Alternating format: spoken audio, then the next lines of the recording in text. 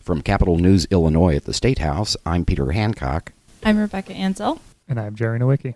And this is Capital Cast.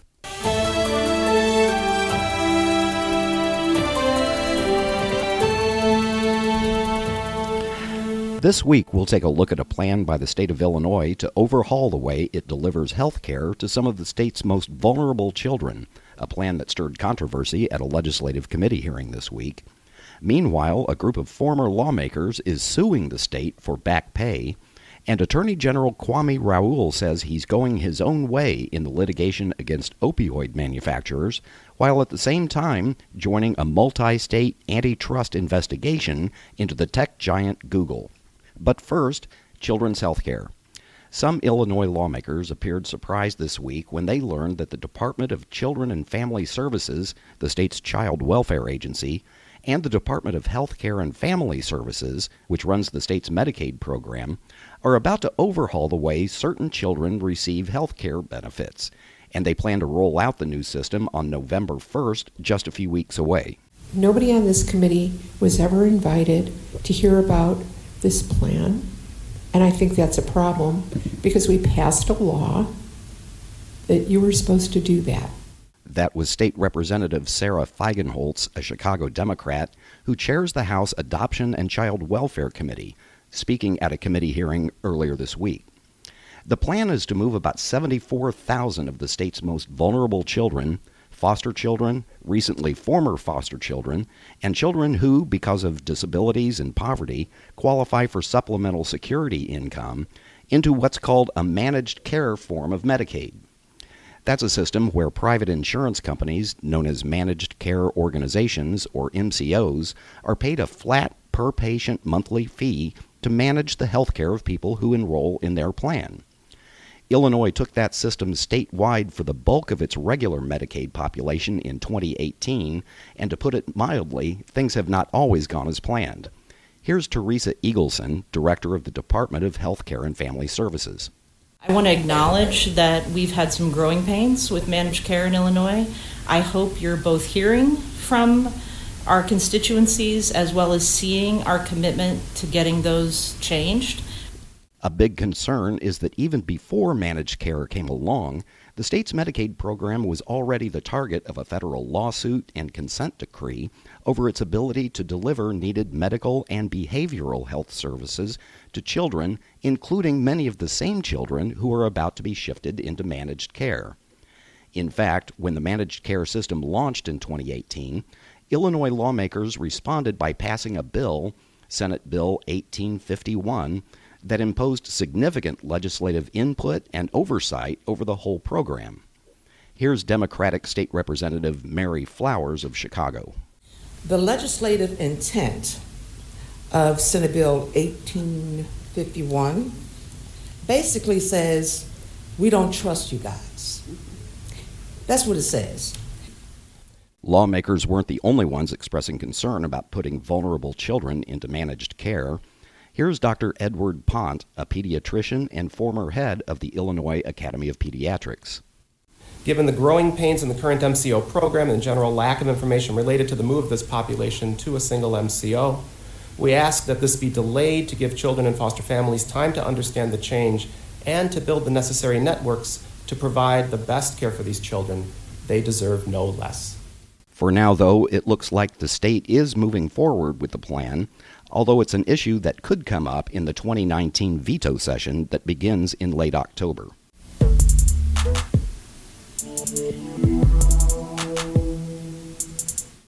And now we turn to our Reporters Roundtable with Rebecca Ansel and Jerry Nowicki.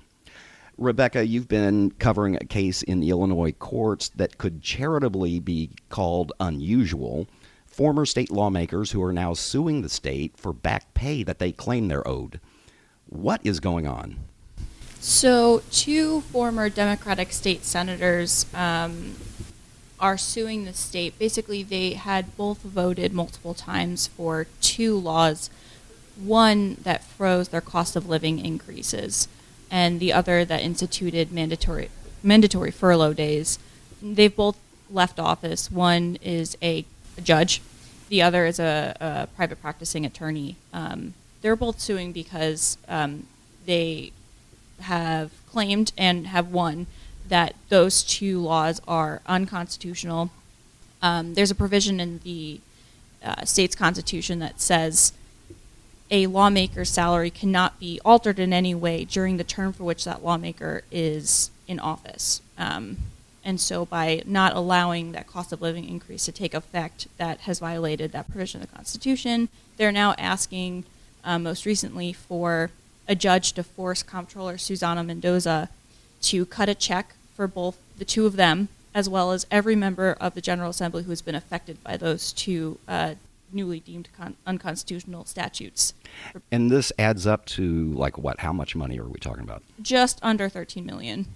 Okay, so this pay freeze and the furlough days, these were in place for a period of years, including the years, that 2-year budget impasse. The two lawmakers that are suing, didn't they vote for the pay freezes and the furloughs? They both did, yes. They both issued statements at the time, a couple times as well, issuing their support for them. Basically, the period for which they voted for them also coincided with the 2008 financial crisis. And so at the time they had said that they felt, why should they take these pay increases when the rest of the state was suffering? And so it was sort of politically expedient for them to not take, these pay increases and such. And now that they're out of office, it seems that they've decided it was unconstitutional. They want their money back. And so what does Comptroller Mendoza have to say about this? She has been very vocal, both in media interviews and elsewhere. Her office has issued statements as well. She has made herself very clear that she believes this is not something she should be forced to do. She thinks this is, them just coming to the state asking for a handout. Her general defense is the Attorney General's office, because she's a state officer, the Attorney General's office defends her. Their general defense is because these two lawmakers voted for these laws, they should not be able to come back and say, well, I know we voted for them, but we want the money anyway because it's unconstitutional, and so we'll see what happens. And so this constitutional provision, and many states have this, and in fact, the U.S. Constitution now has it, was adopted in fairly recent years. The point, it seems, is to say that you can't vote yourself a pay raise, or if you do, you have to stand before the voters at least one more time before you can cash it in so the voters can determine whether or not they think you deserve it. This is a case where they actually froze their pay, cut their pay. Does it seem like that was the intent of that constitutional provision, to prevent lawmakers from cutting their own pay? If you ask the state, so the Attorney General's office, and you ask them what they think, they will go back to the Constitutional Convention transcripts in 1969, 1970, and they'll tell you it appears as though, Peter, you're right, the framers of the Constitution in that article really intended for lawmakers to not be able to raise their salary. There was some things that I'm not going to get into historically that happened that they were trying to prevent to happen again. However, and not to bore everybody, but what happens in lawsuits such as this is a judge looks at a statute, in this case, or the Constitution, looks at the language. And if the language is very clear, a judge will not look at legislative intent and will not look at what the framers in this case intended. And so because the language is very clear, it says will not be altered, doesn't say will not be increased. Altered means, increased or decreased. The judge has decided that, these laws were unconstitutional. Now, there is a law, though, that provides lawmakers with automatic cost of living increases every year. So it seems like they do alter their pay every year during their terms of office. I guess what they're saying is that law, those are the terms of the pay, and so you can't alter that law either up or down during your term in office.